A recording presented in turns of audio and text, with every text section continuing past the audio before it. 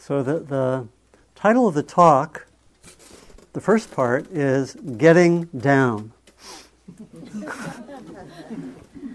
And it's not getting down in the sense of getting depressed, but rather the full title is Getting Down to Direct Experience. That's what I want to explore today, both the importance of that and a number of practices which help us to do that. That's my theme today. And I'm imagining that this is a theme that I may continue next time. It's a lot. There's a lot that could be unpacked. And again, you should have a handout which I'll bring in maybe about halfway through, which is related to the theme.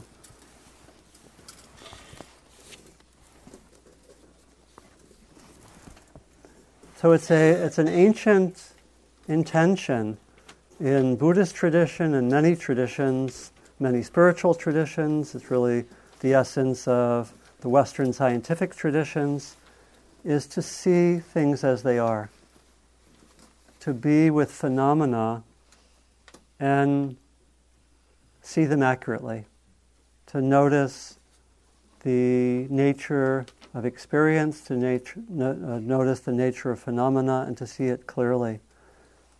And the claim is also made that in many ways we're confused. We don't see things accurately. And that's what I want to explore. And one of the main ways that we don't see so clearly is that in our experience, we get far removed from more direct experience.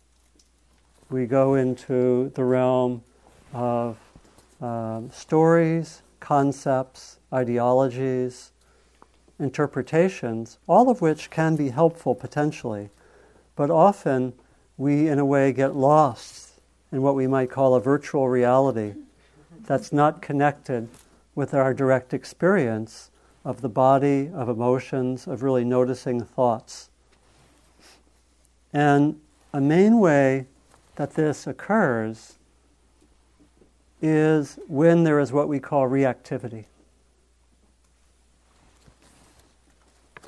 And in a way, by reactivity, I'm referring to a kind of compulsive or almost automatic reaction that typically comes because we want something and grasp onto it, or we really don't want something and we react negatively with aversion. And typically when we do that, we tell stories about it, and we get lost in the stories.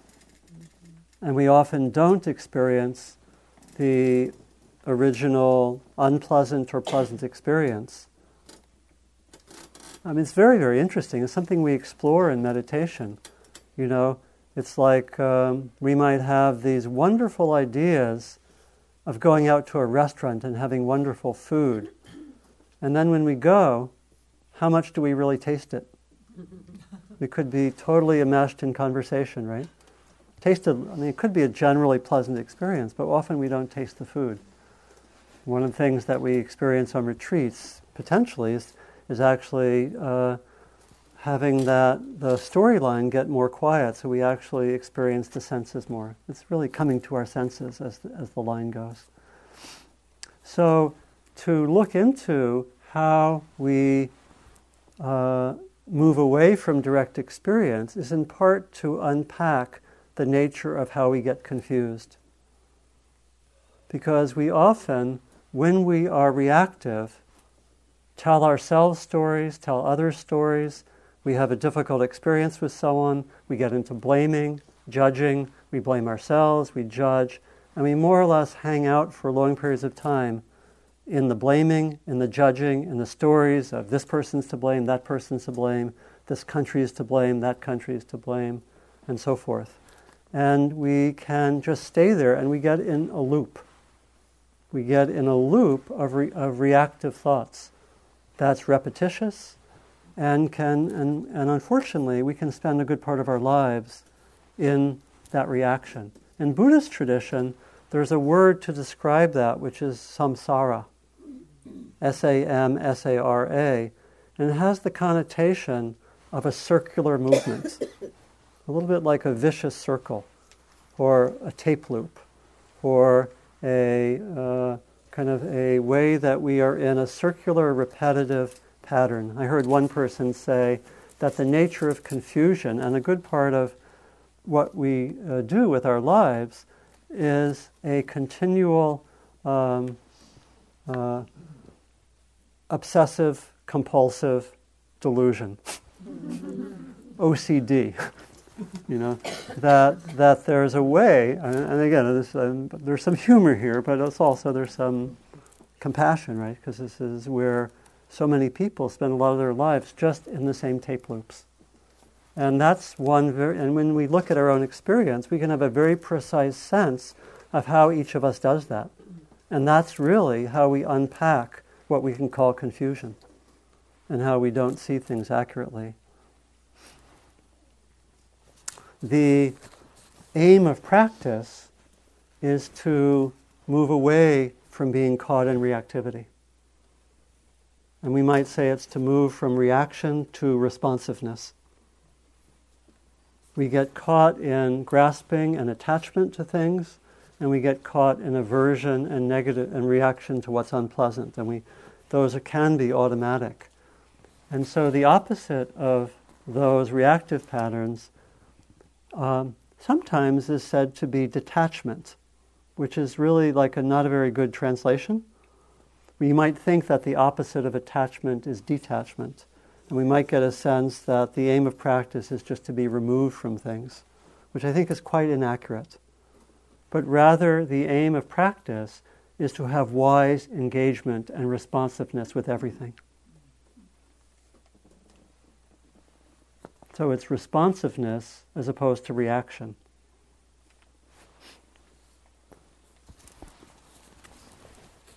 Mindfulness becomes a key tool, because with mindfulness we can see in a more direct way what our experience is. And so we may know from the core teaching about mindfulness that in the classical teachings we're advised to give attention to 4 main areas of experience, which help us to be more directly with experience.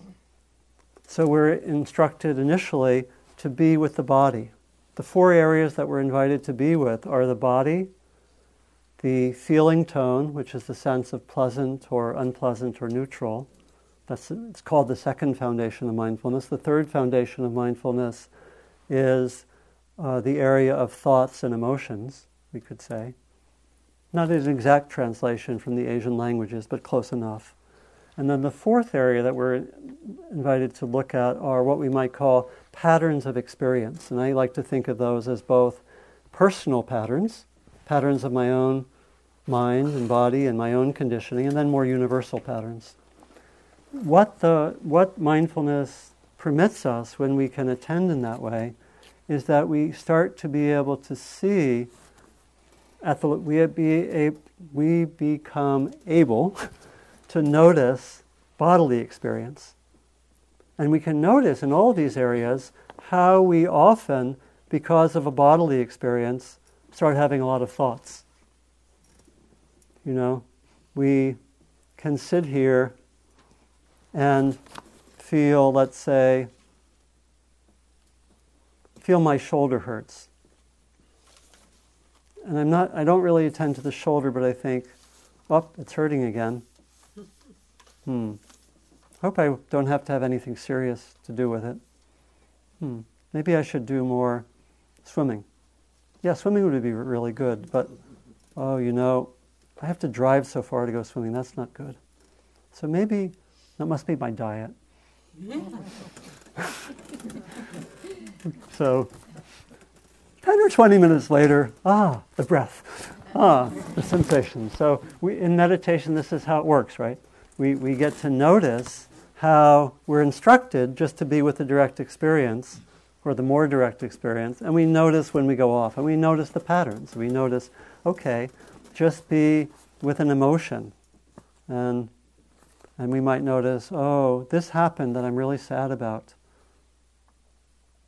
I'm just a sad, melancholy person. I'm going to be sad the rest of my life. Meditation doesn't help at all. Clearly, I need I don't know what I need. Maybe it's diet. Okay, you get the idea. And does anyone relate to, anyone ever had anything remotely like what I was just describing? So, and we watch that. And the reason that we're asked to attend to pleasant, unpleasant, and neutral is because that's so often a trigger point for things developing further, right? That we have something unpleasant and the mind just gets really active, right? An unpleasant bodily experience, an unpleasant emotion, an unpleasant encounter with someone else, and we just go into a lot of thinking. There's an interesting passage from one of the texts of the Buddha. It goes like this: what one perceives, one thinks about. What one thinks about, one complicates. With associations, memories, and ideas. And then these notions assail and overwhelm a person. Little dire analysis there, but what one perceives, one thinks about. What one thinks about, one complicates. With associations, memories, and ideas. And then these notions assail and overwhelm a person. So that's obviously kind of the worst case scenario. Thinking can be helpful. We need to think. We need to have interpretations. We need certain kinds of stories. But what happens with mindfulness practice is that we become able to really notice, when am I with more direct experience, and when am I thinking a lot, and when am I telling a lot of stories, and when am I just going into that virtual reality. Again, it's not that that's negative, get rid of all of it, but it actually is helpful to get rid of a lot of it. I would say from my experience, when I was first meditating, I was really conditioned to think a lot. And I think I thought a lot, all the time. I tell the story sometimes of being a student. I actually was living in Germany for a year. And I had to walk like an hour to go to where I was studying. And I noticed one morning that I was just thinking all the time. And there was not much experience of my body, not too much experience of the environment. And I said, I'm just like consciousness on a pole. And and so it was a revealing moment. And a lot of my own training in meditation was literally to come to my senses more, to be more with the body, to be more with the senses, to be able to be more with emotions. And that's what we learn to do. That's a lot of the training for a lot of us, is to be able to do that and to be able to say, okay, here's something unpleasant happened, and I can feel almost my mind going in this direction or that direction. We study that. That's what we do in meditation. That's why we need this protected environment to really be able to notice what's happening, to be able to notice. I had something difficult happen yesterday. I think about it and my mind goes off for 20 minutes, right? To notice that. And the invitation is, see if we can stay more close to direct experience. Can I stay with that unpleasant experience for a while? Can I notice the tendency to go from the unpleasant experience into thinking or some other kind of reaction? Or it could be just the tensing of the body if it's something unpleasant physically. And the invitation is just to stay with more direct experience.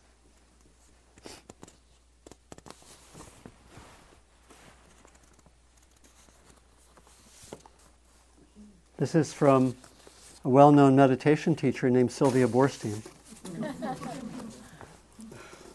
Mindfulness is the aware, balanced acceptance of present experience.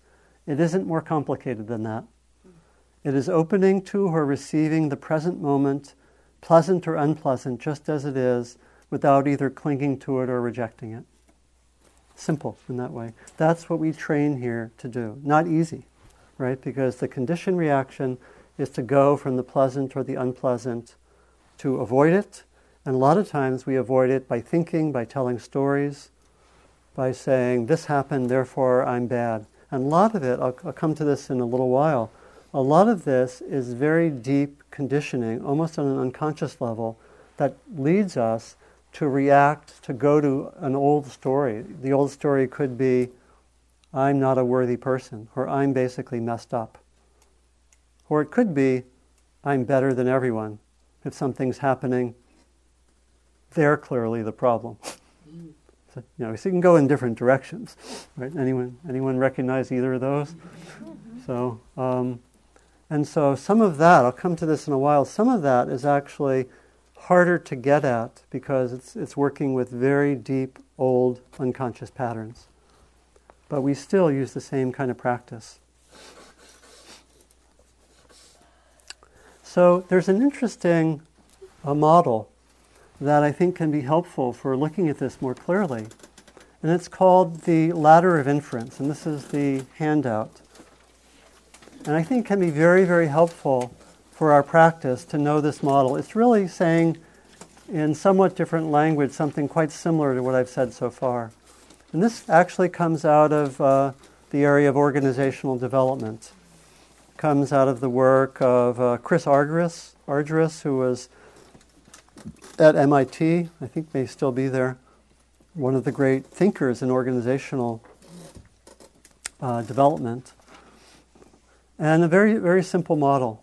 It says that in any given situation, there is observable data, or we could say observable data and experience.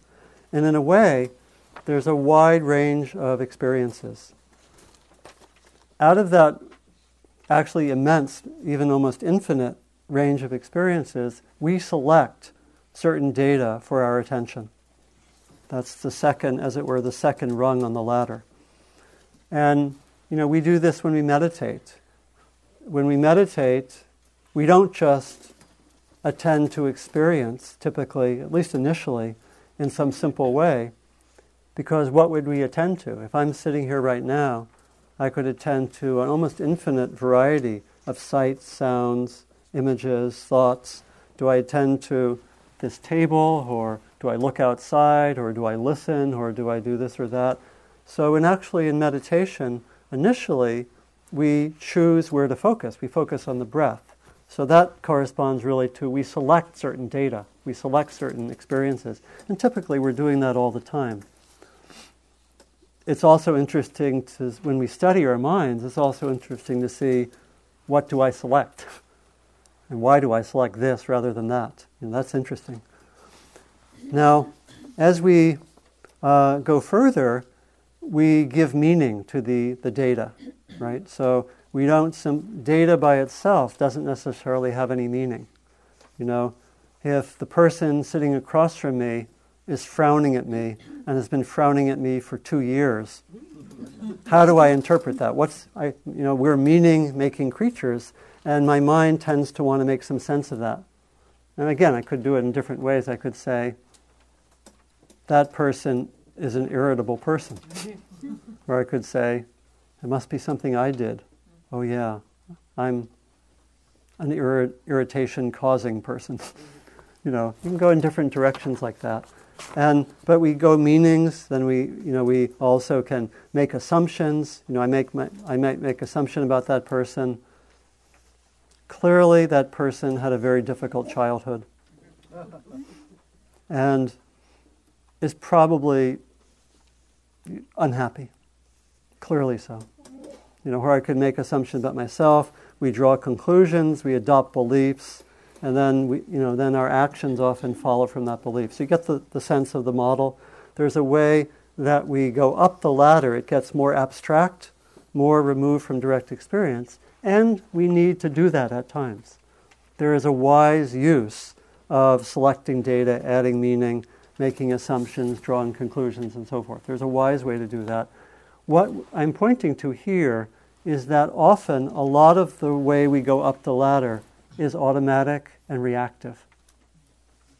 And that's what we want to look at. So a few stories.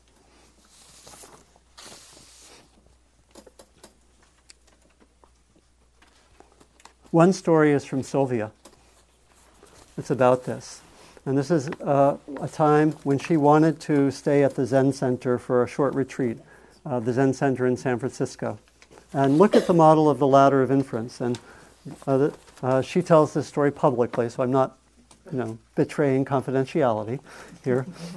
But it's so. Here's the story. She wanted to go on retreat, and she called up the retreat center, and she was told, Steve, the person who handles reservations, isn't here. Could you call back later? So she calls back a little later, and again, the response she gets is, I'm sorry, Steve isn't here. Could you call back later? She calls back later a third time, and she gets, the message, I'm sorry, Steve isn't here. And she says, I guess I'm just not meant to go to the Zen Center.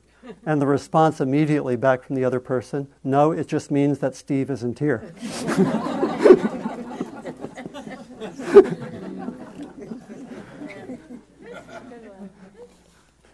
So you see the going up the ladder? You know how we do that often, right? We tell stories, and again, that's an innocent enough story. A lot of the stories we tell are actually connected with our suffering, and they get harder.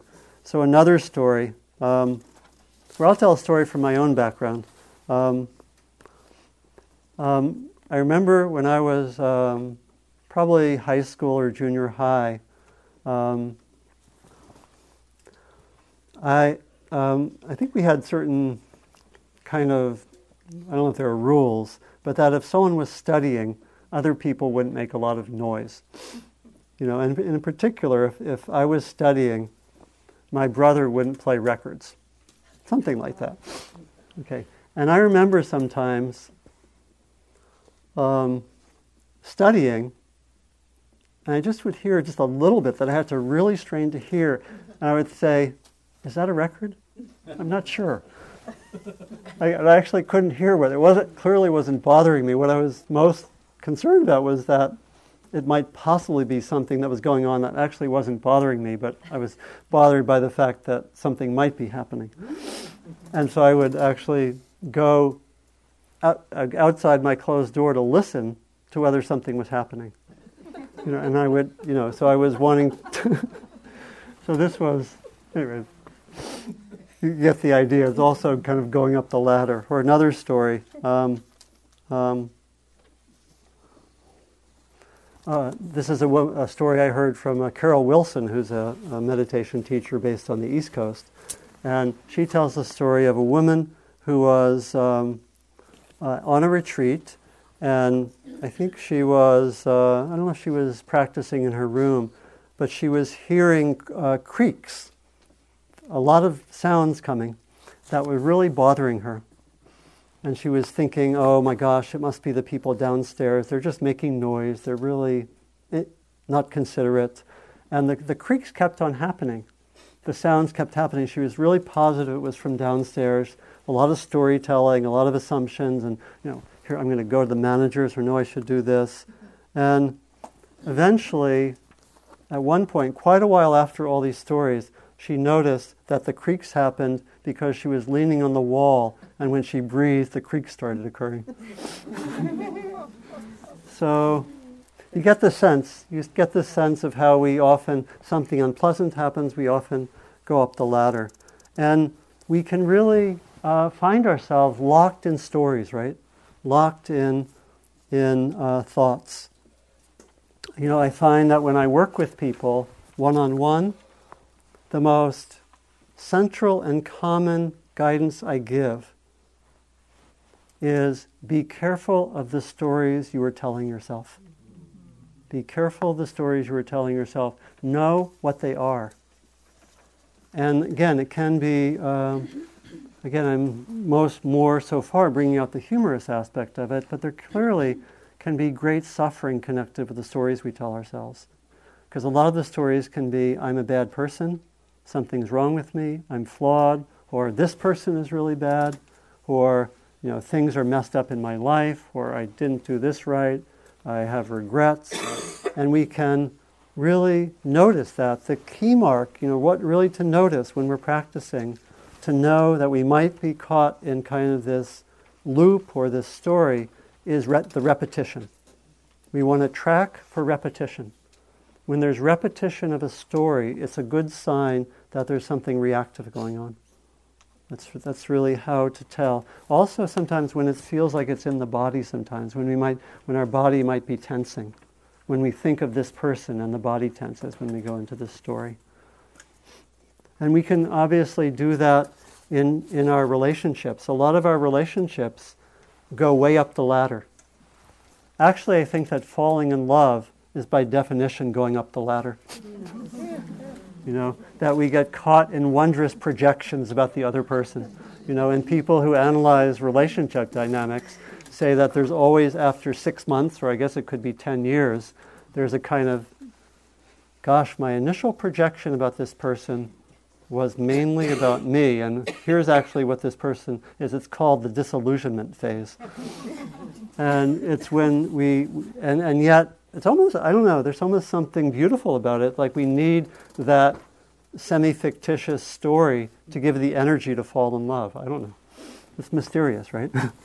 and yet, it is something that it's kind of like way up the ladder, right? And we can see that. And it's also something that we do collectively. We go way up the ladder.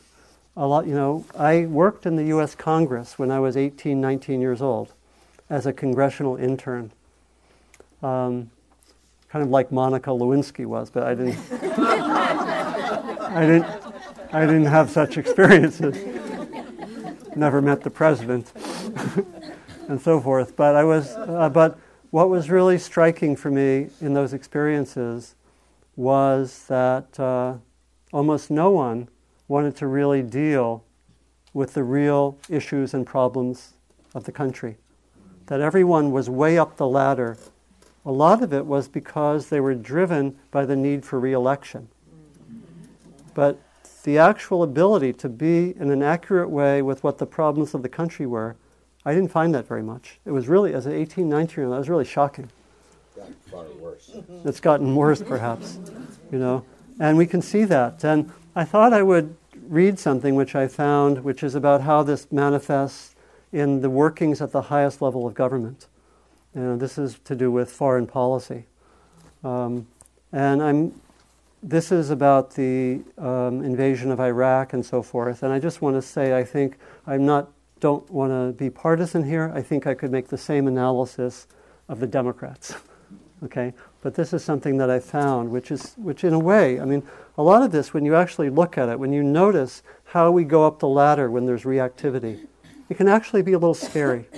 Because we notice that when you have the eyes to notice this, you notice that this is happening all the time with so many people. And it's happening in the government, it's happening in the world.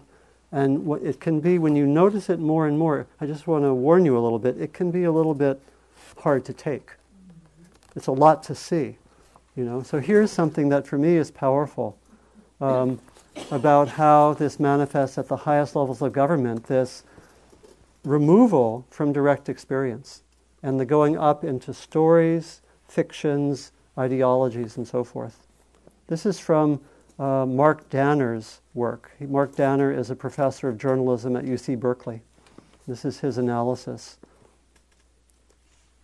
The story of the Iraq war disaster springs less from his brow, from the president's brow, than from that of an inexperienced and rigidly self-assured president who managed to fashion, with the help of a powerful vice president, a strikingly disfigured process of governing. Bush and Cheney constructed precisely the government they wanted, centralized, highly secretive, the clean, direct lines of decision, unencumbered by information. Information, that is, could slow decision-making.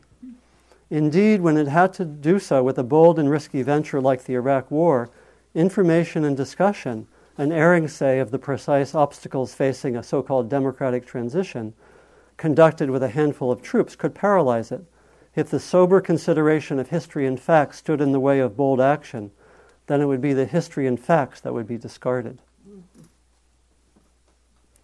The systematic failures in Iraq resulted in large part from an almost willful determination to cut off those in the government who knew anything from those who made the decisions.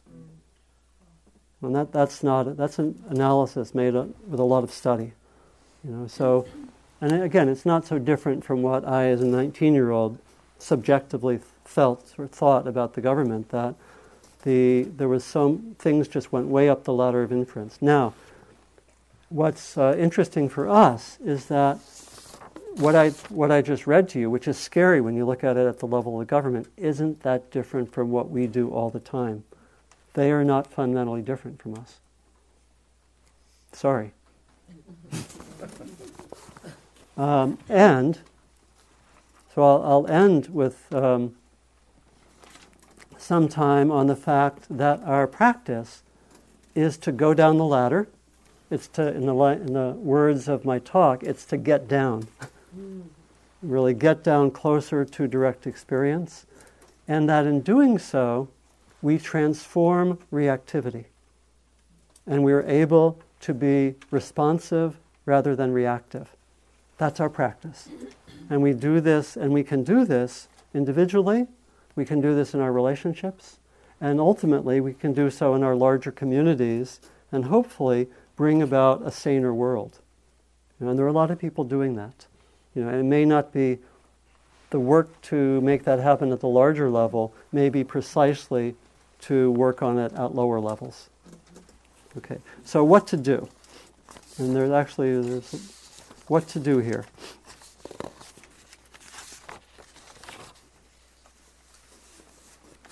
So our mindfulness practice is key. The first thing I want to say is we want to notice thoughts clearly when they're occurring. We want to be able to track with our mindfulness when we're having thoughts, and we want to be able to know when there is repetitive thought. Again, the repetitive thought is the best indication that we're in a tape loop or that there's something reactive and repetitive going on. And so there are things that we can do with repetitive thoughts, and I'll mention some in a moment, but the tracking of our thoughts is something that we can do through our mindfulness practice. That we begin by simply starting to notice, okay, there's judgment, there's anger, there's melodrama number 3. Oh, melodrama number 1 making appearance. It's a race between melodrama number 1 and melodrama number 3 as who will have the most moments. Okay? And then we can notice. We can notice a thought about myself. I can notice a thought about this person. And we just track it. That's what we first do in mindfulness. And we don't, with that, we're not necessarily trying to make all the thoughts go away. We're just trying to track it. We're just trying to notice it. We can also be aware when there's repetitive thoughts. And in a moment I'll say some things we can do with that. We can also be aware of our emotions. So a lot of times the emotions are there, and then those lead to thoughts, or those lead to stories. So it's very good to track emotions. Again, to notice when there's anger, sadness, grief, happiness, joy, and to really know that, and to stay, if we can, to stay with the emotions. Notice where the emotions go. A lot of what we're learning is the tracking of sequences of experience. The whole premise of our practice is that when we notice enough, the unhelpful or unskillful patterns will fall away. What does enough mean? Yeah, the deepest ones take time. Some of the more superficial patterns fall away quickly. And we can see that. We can notice that.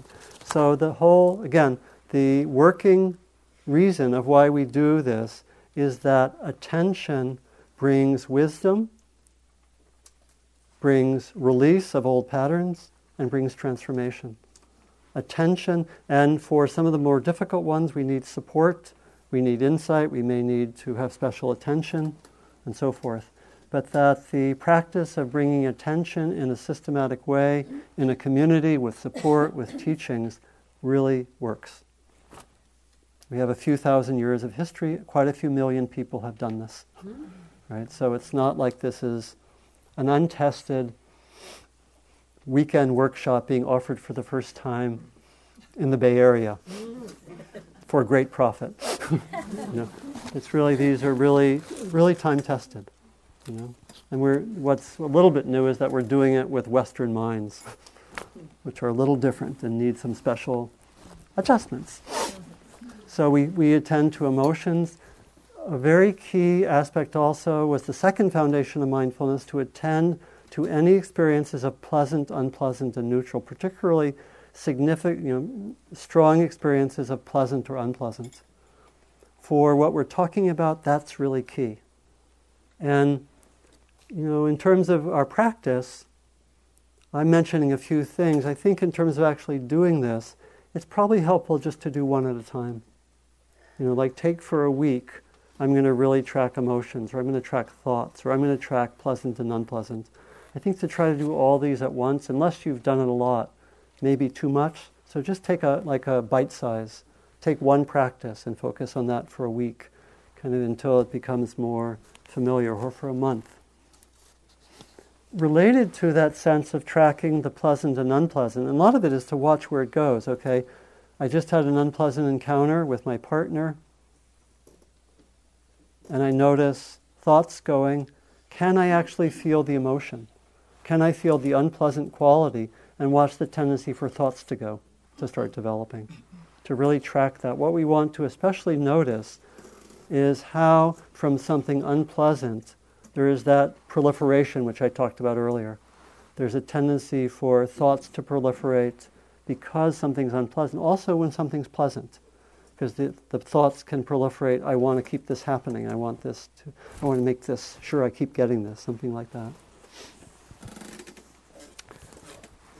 Related to that, noticing a pleasant and unpleasant, it's a beautiful practice to say, let me have my radar up to notice any moment of reactivity. That's a powerful practice. That's not an easy practice. It's kind of an intermediate or advanced practice.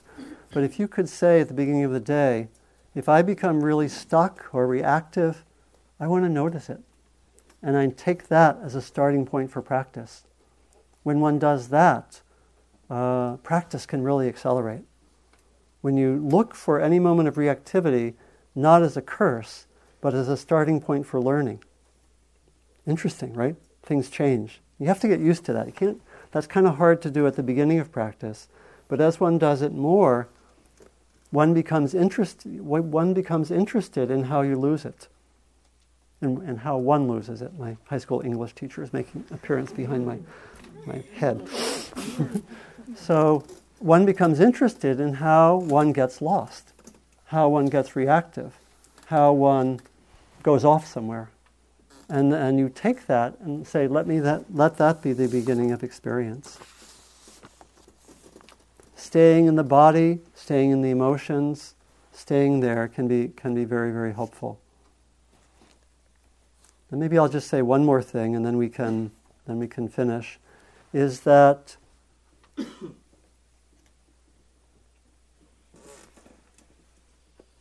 the understanding of reactivity is simple in a way. It's that when we're reactive, and reactive means I'm somewhat automatically pushing something away or grabbing hold of something, when that occurs, I tend to go off up the ladder.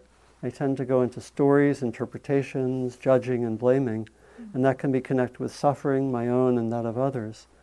And that what the practice is to study the reactivity enough so that we see the tendencies, and at a certain moment, there's enough mindfulness so we say, do I really want to go there again? And if there's enough energy and power, we might say no. We say, I want to be mindful, I want to stay with it.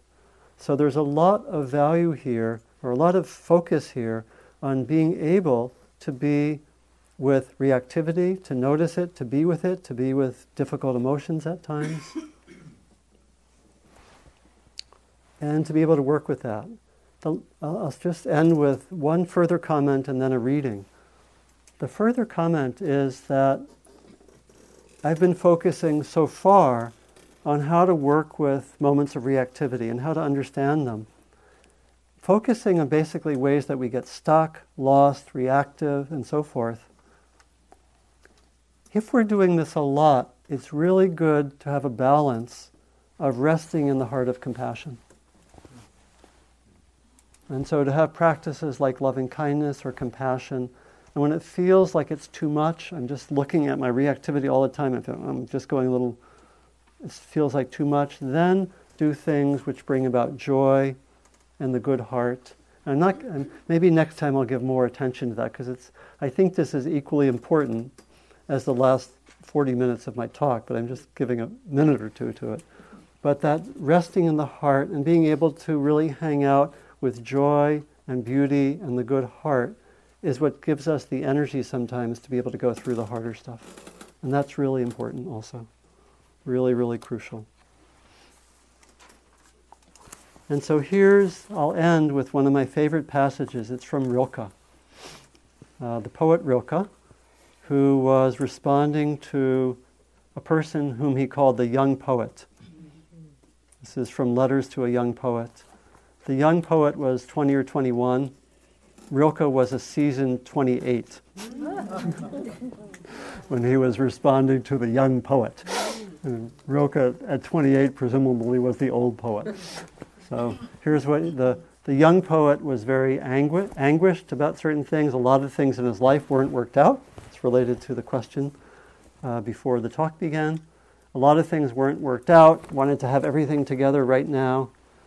And this is what Rilke said to him. And I'll end with this. And it's really a kind of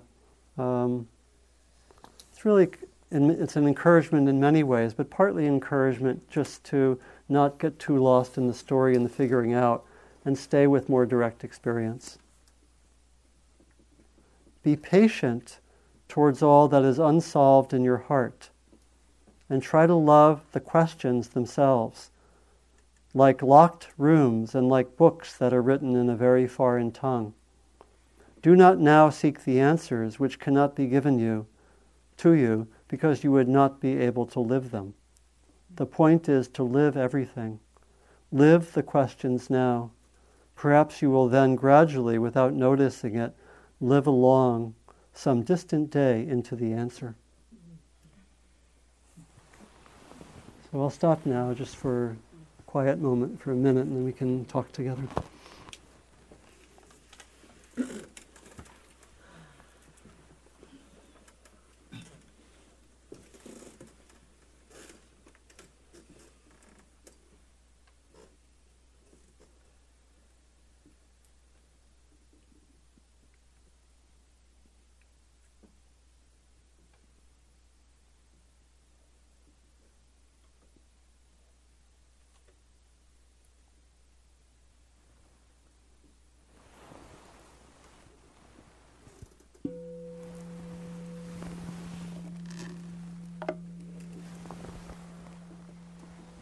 We have some time to talk together about anything that was brought up or any questions.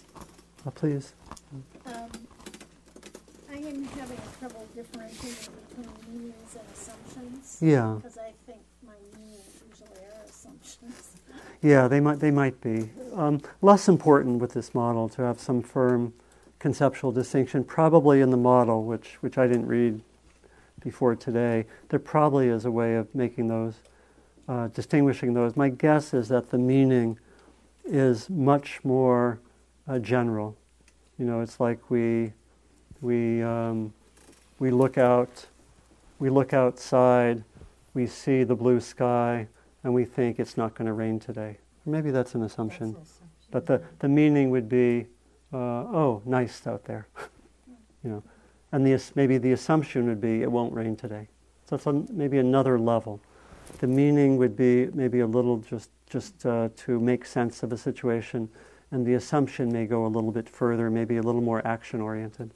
Something like that. It's less critical to what I was really pointing to, which is more to Really the invitation is like in the next week, or I guess 2 weeks till I come back again. Use this model to help you look at your personal experience. It's a pretty amazing model to make sense of interpersonal experience and collective experience.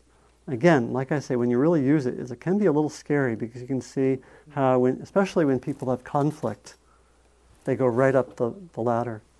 We use this model. When I teach workshops for trainings on conflict and working with conflict, we use this as a key teaching tool, because what happens is when people are in conflict, they go way up the ladder, and the work of a peacemaker is to go down the ladder to the hurt feelings, to the more direct experience. That's how this becomes very practical. So in the peacemaking that one would do in a family or a community or in the world is actually very parallel to what we do individually in our meditation practice. It's to come back down to more direct experience.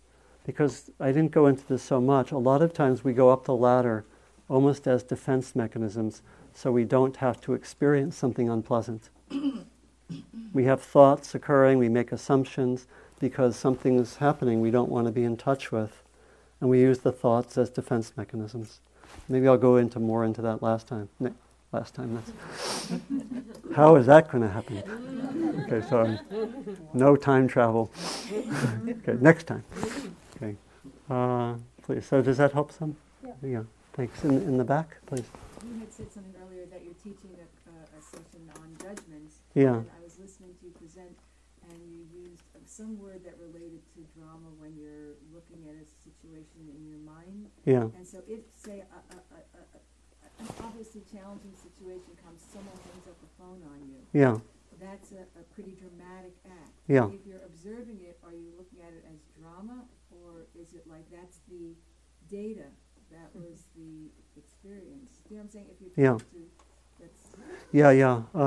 Right. So I'm talking with someone, and what the person hangs up abruptly. Yeah, they let's have say an unpleasant experience, and they hang up. The person hangs up, and so how would we work with that given the talk and this model? Okay, Right. it's one way of. What would you say? That's not fair. Okay. Well, I agree. Because I bet you actually could give a pretty good response. I agree. Mm-hmm.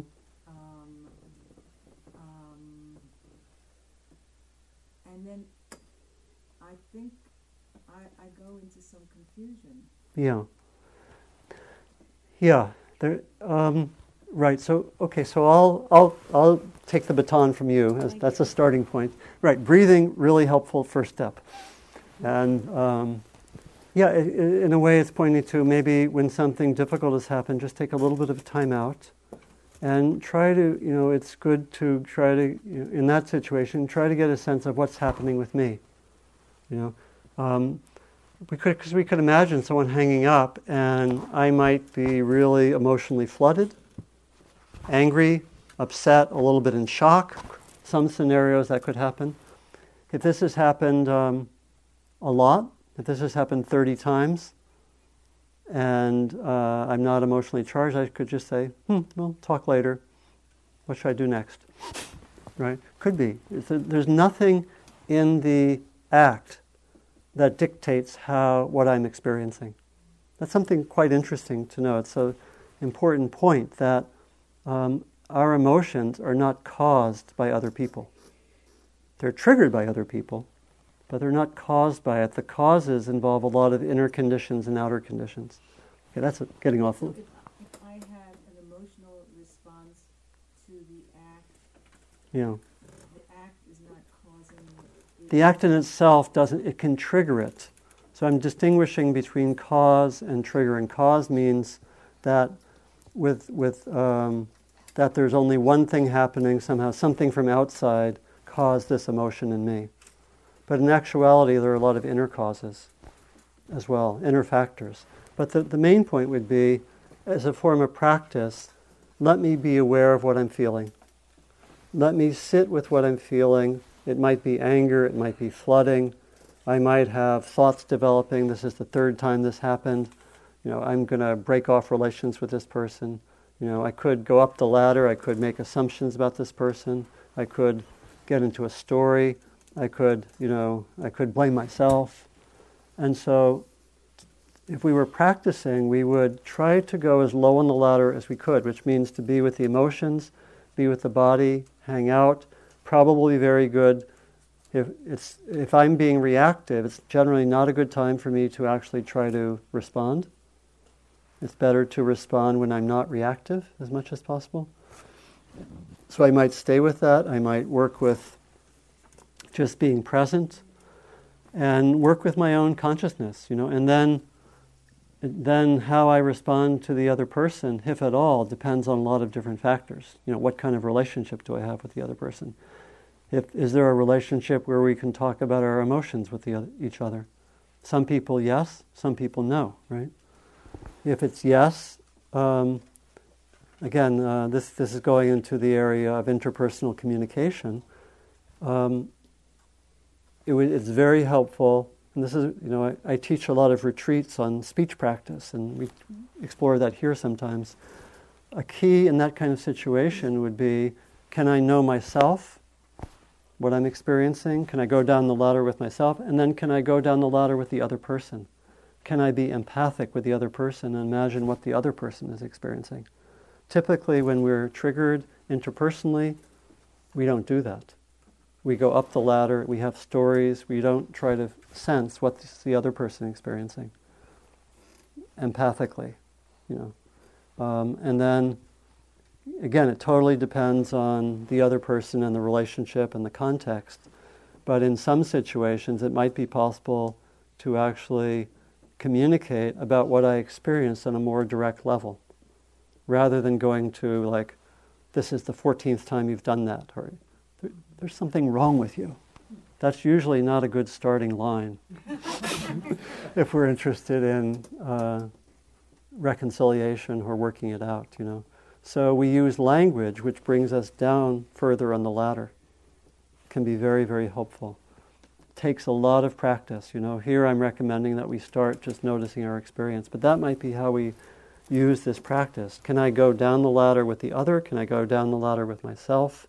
Can I be with my emotions, with my body, feel what it's like? And then if I communicate, can I do that? Now that's not easy, and again, I want to suggest a lot of caution. We have to know the nature of the relationship with the other.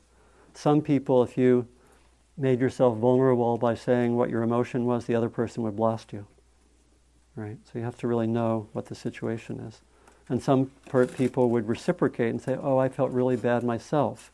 I'm really sorry that this ended up like this, and it can be beautiful and result in mutual compassion and forgiveness and deeper connection, right?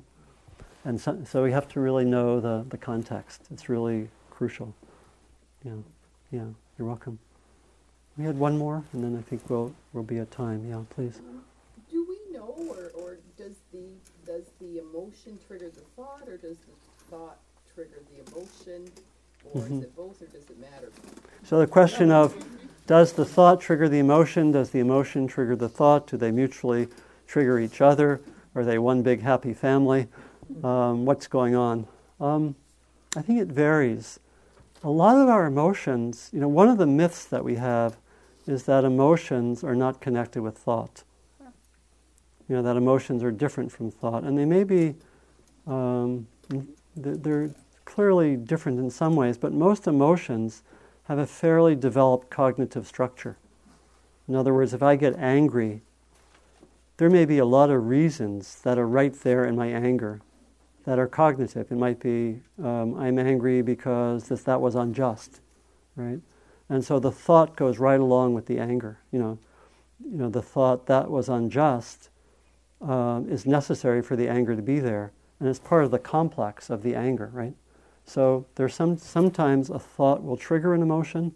If I think, oh, that was really unfair, and then I might get angry. I might not have been angry before. Sometimes I get angry and I don't know why I'm angry, and the thought comes later, right? So it's interesting, isn't it? But I think they're rather mixed up with each other. That emotions trigger thoughts, thoughts trigger emotions. Sometimes they come in one package together. So when we're meditating, are we trying to look at, was it the thought and then the feeling came? Are we supposed to be looking at what is sort of the cause of our Yeah. unease or whatever. Generally, at this point, not to be too analytical, but mostly just to observe what's occurring. So we sit there and we notice a thought that was unfair. We can just label it thought. Then we feel some heat in the body. Okay, there's anger. We feel, angry thoughts developing. Then we just hang out with the anger and notice it. So it's less trying to be analytical and more just a simple mindfulness. And over time, we start to see that there are particular patterns. I didn't go into this so much, but that when we look carefully at our reactivity, either grabbing hold or pushing away, if we do that a lot, we're going to notice that there's certain key patterns that occur. Each of us probably has several major patterns. Like when I have studied myself at times, one of my patterns I've talked about here that I think I grew up with is that when I don't feel seen or listened to, I become judgmental and withdraw emotionally. And that's a very common pattern for many of us.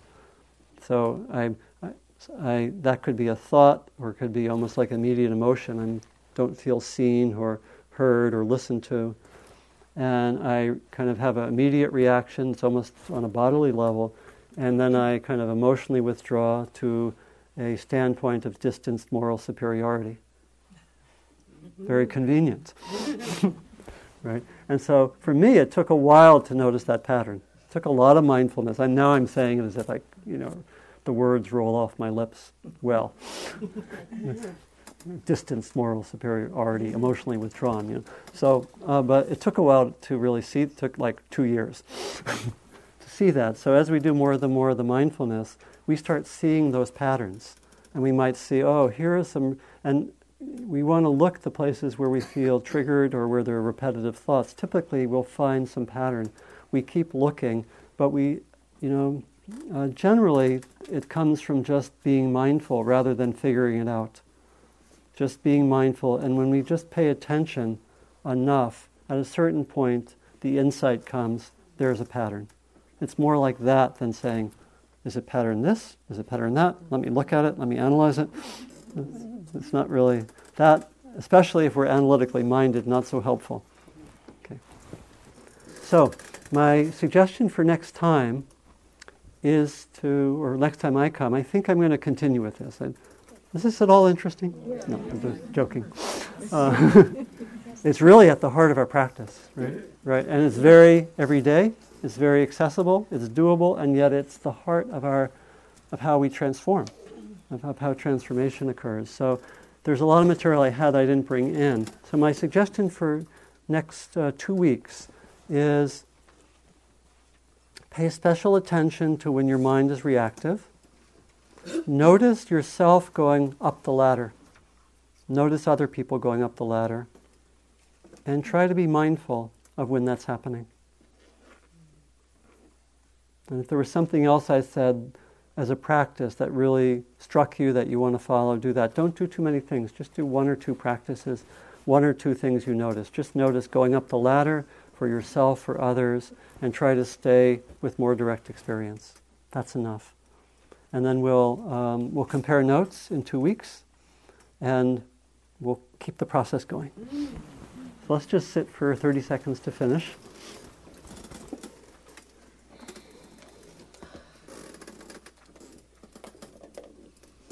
So bring to mind what was helpful and maybe your intention.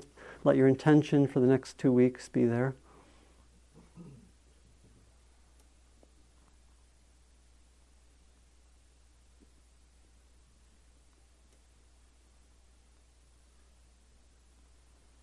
And knowing that this practice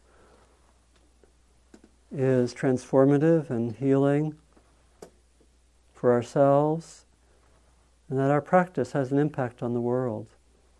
And may the fruits of our practice be beneficial for us, and may they be beneficial for others, all others.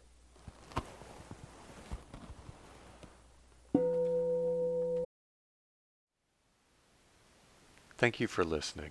To learn how you can support the teachers and Dharma Seed, please visit dharmaseed.org/donate.